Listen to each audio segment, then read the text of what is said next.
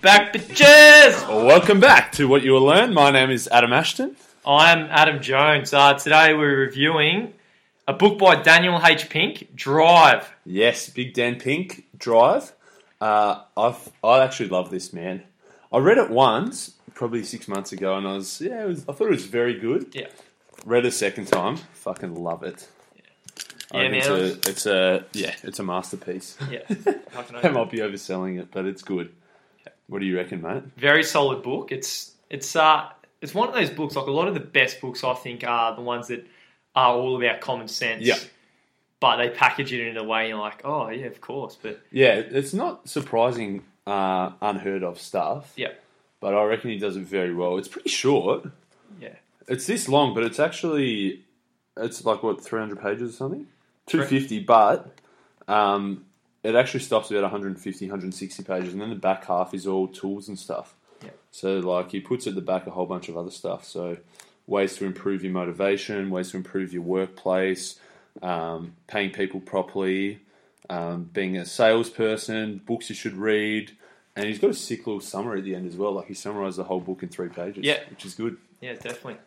Easy when you're reviewing the book to do a podcast. Yeah. That definitely helped. Yeah, so it's pretty self-explanatory, from the title of the book, Drive. So it's just about finding kind of all the science behind what actually drives us and motivates us to do what we do. Yeah, how that's evolved over time. Yeah, the surprising truth about what motivates us. Yeah.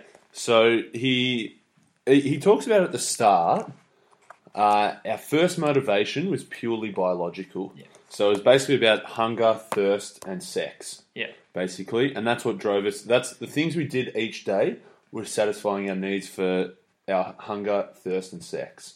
So we'd go around, be in our cave, root our woman in the morning, maybe, if you get lucky. Or males for the female gay listeners, I guess. And then you'd run out, chase down a boar, bring it back to the clan, eat it. Yeah. Probably have another root in the arvo. Yeah. That was life. That's our first motivation, our biological motivation. Yeah.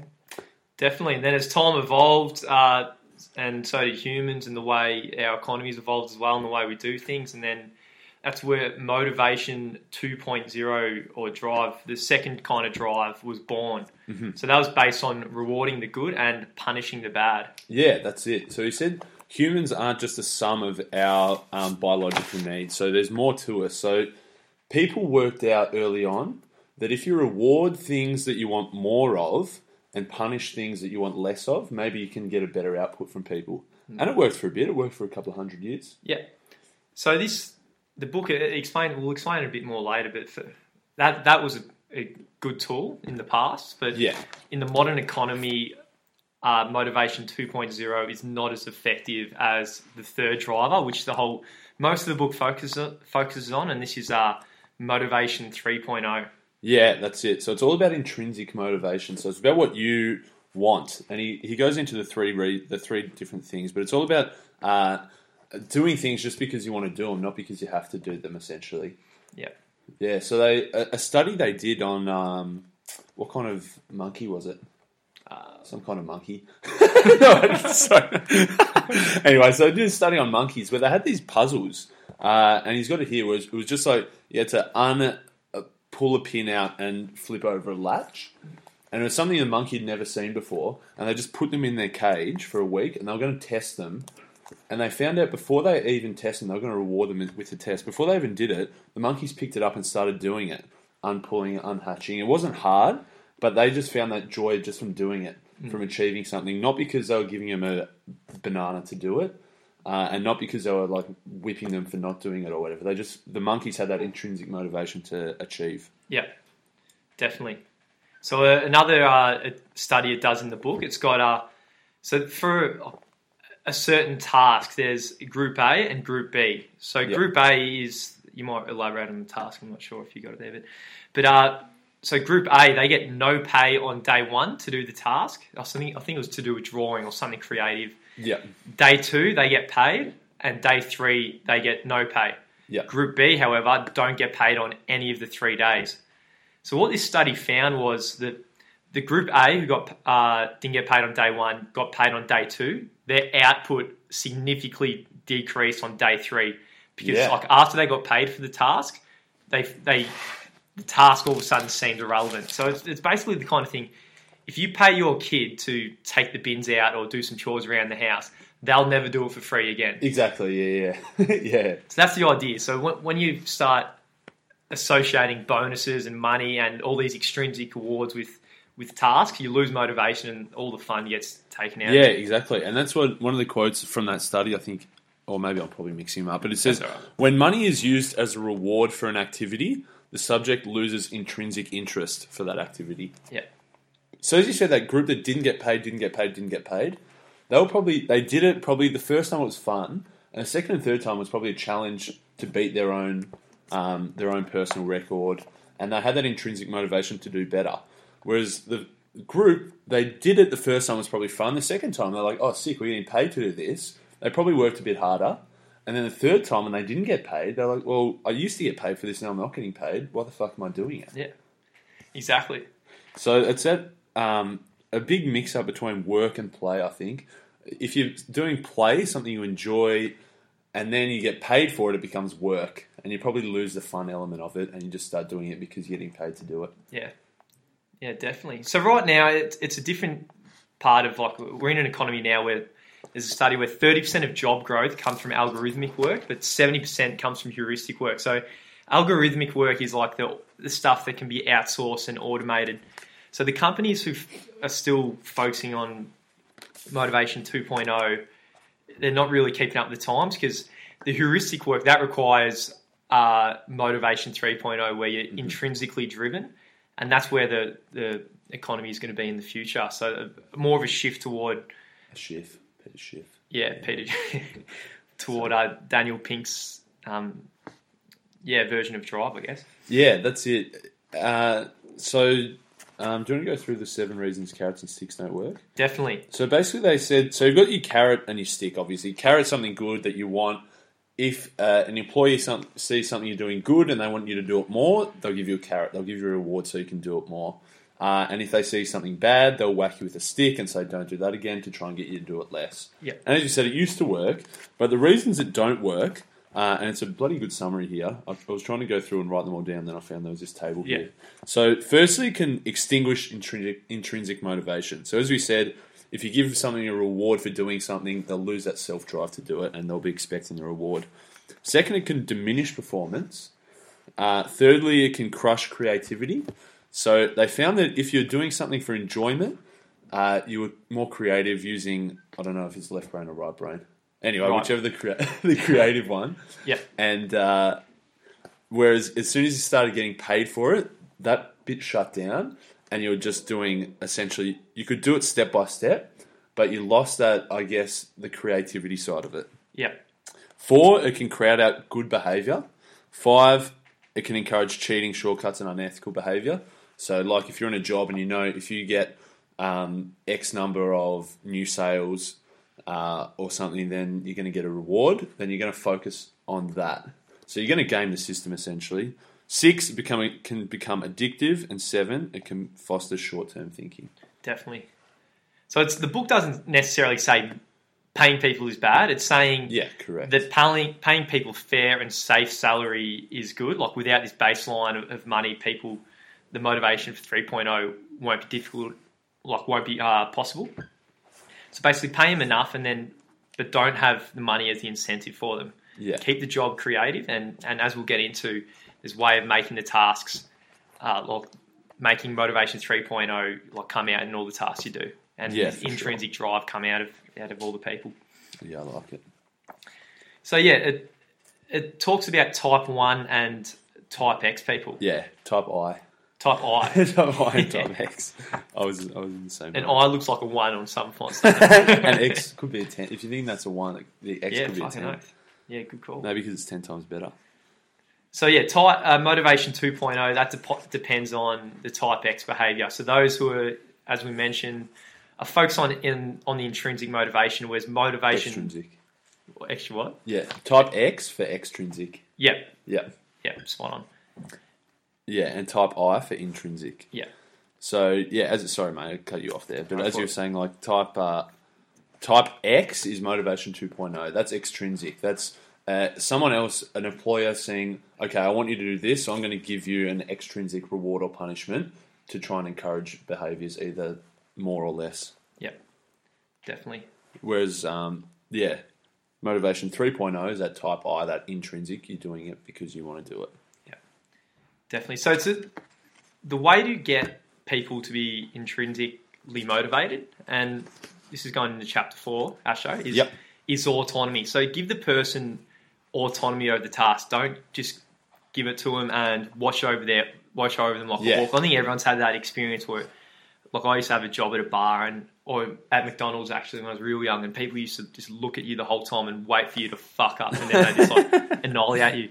So the opposite of that is give them autonomy, let them have responsibility for the task, and let them go. Yeah, so it's autonomy over task, time, team, and technique. Okay, so it's autonomy over what you do, so the task, when you do it, I guess the time and the speed at which you do it, and the team, so who you do it with, and the technique, so how you do it. So you can generally get pissed off if someone goes out and tells you, okay, this is what you have to do, this is when you're doing it, this is who you're doing it with, and this is how you do it. Yeah. And yeah, of course, there are some times where that's necessary. Sometimes there's jobs where it's like, this is what we do, this is exactly how we do it. Probably in a bank, there's some things, processes you just have to follow. But that's really sucking your autonomy out, that's for sure. Definitely. So there's a famous example of Google who do this. They actually give their employees 1 day a week where they can pursue a goal or a task or any project of themselves. So they have full autonomy over that 1 day of the week. And this is actually where Gmail, Google News, Google Maps, and they say all their best stuff comes out of this 1 day a week where the employees can do whatever the fuck they want. They got autonomy. And as Asho was saying, you got complete power of your right brain. Takes over, and your creativity can come out, and you can come up with real productive and great ideas. Yeah, for sure. They call it their 20% time, yeah? Yeah. So where 20% of your time you can do shit that isn't your normal job. And yeah, as you said, some of their best stuff has come from that, because people doing what they want to do, they recognise what needs to be done, they find the time, they find the right people to do it, and they work out how to do it. Yeah. And that's our, it talks about that's our default setting. So if you look at a 3-month-old or a 6-month-old or whatever when they're young, they're always curious and self-directed. For some reason, like when you hit the age of 14 or your teenagers, you all of a sudden become passive and inert, so we lose it. So it is our innate nature to be curious and self-directed, for sure. Just finding it again. Ready for the second bit? Yeah. Mastery. Mastery, of course. Yeah. So the second bit of Motivation 3.0, that intrinsic, is mastery. Yeah. So it's about striving to get something. So I find that's where you get more engagement. You can get in flow. Mikhail Csikszentmihalyi's good book, Flow. Yeah.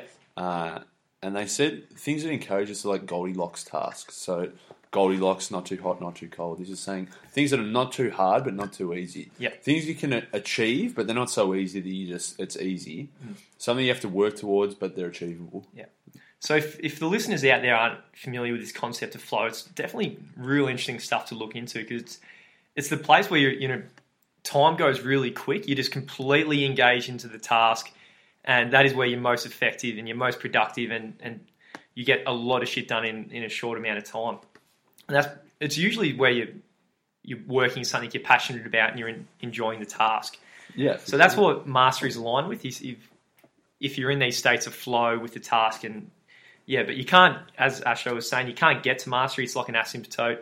Yeah. You can never reach the destination. It's always just an ongoing process of mastery. Yeah, for sure. So that were the 3 rules of mastery. He said mastery is a mindset. This is a book by Carol Dweck called Mindset, and it talks about the fixed mindset versus the growth mindset. So a fixed mindset is thinking, okay, well, this is how smart I am, these are the tasks I can do, and that's just how I was born. Yeah. So you're fixed, you can't improve. Whereas a growth mindset is you thinking, okay, if I work harder and I can improve, then I can achieve that. So that growth mindset is vital to mastery. The next one is saying mastery is a pain because it does take work to get there.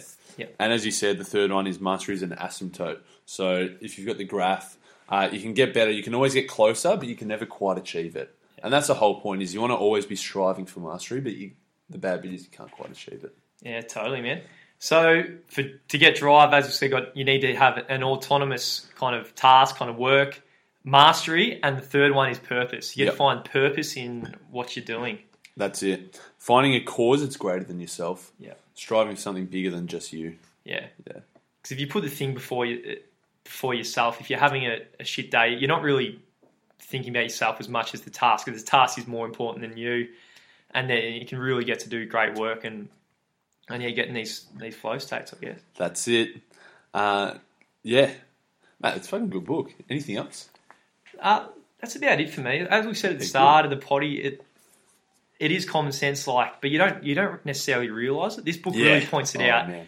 Is when you do your best work, or the way to do your best work is do tasks where you've got autonomy, and you go for mastery. You're in flow states. Time just flies by, and you're doing something purposeful. So if you're not really at that place, this is kind of like a guide, and might give you some guidance in finding a job or work or a business. Yeah, if I think all the jobs I've had and the things I've done, if you think of the ones I enjoyed versus the ones I didn't enjoy, they definitely come down to autonomy, mastery, and purpose. Yeah. Yeah. So quick recap: Motivation 1.0, biological drive, hunger, thirst, sex. Yep. Motivation 2.0 was the extrinsic rewards, carrots and sticks, rewards and punishments. Motivation 3.0 is that intrinsic motivation, that drive, autonomy, mastery, and purpose. That's the shit you want. That's the book. That's it. Fucking oath. You liked it, mate? Who's it for? I'd give it to... It's more of a book for employees, managers. Yeah. Kind of... I'd say it's definitely for employees kind of and corporate, employers. Kind of corporate world, I'd say it'd be a book for that, as opposed to an entrepreneur starting his own business. Yeah, maybe, correct. I'd agree. It's definitely employees, and employers. If you're not enjoying your job, read this, you'll probably work out why. Yeah. And it also gives you some ways where you can probably improve that. Yeah. If you're an employer or a manager, I'd say there's some good insights for improving motivation as well. Yeah, fucking oath. How about you sing the song, man? That's it. Let's have a sing. La, la, la. Drive! Damn pink! Driving along the street one day, I drive along and saw that tree, yeah. Motivation 1.0, hunger, thirst, sex. Motivation 2.0, got the carrot and the stick, don't hit that shit, yeah. Motivation 3.0, intrinsic motivation, autonomy, mastery, purpose. Drive. When you got motivation, 3.0, you got the things and the tools to do a good task, yeah. Do a good task. One in the bink and two in the sink, yeah. That pink in the sink, that pink in the stick. That pink in the motherfucking sink, yeah. Drive, motherfucker, drive! Drive that car right through the bush, get to the other side, into the city.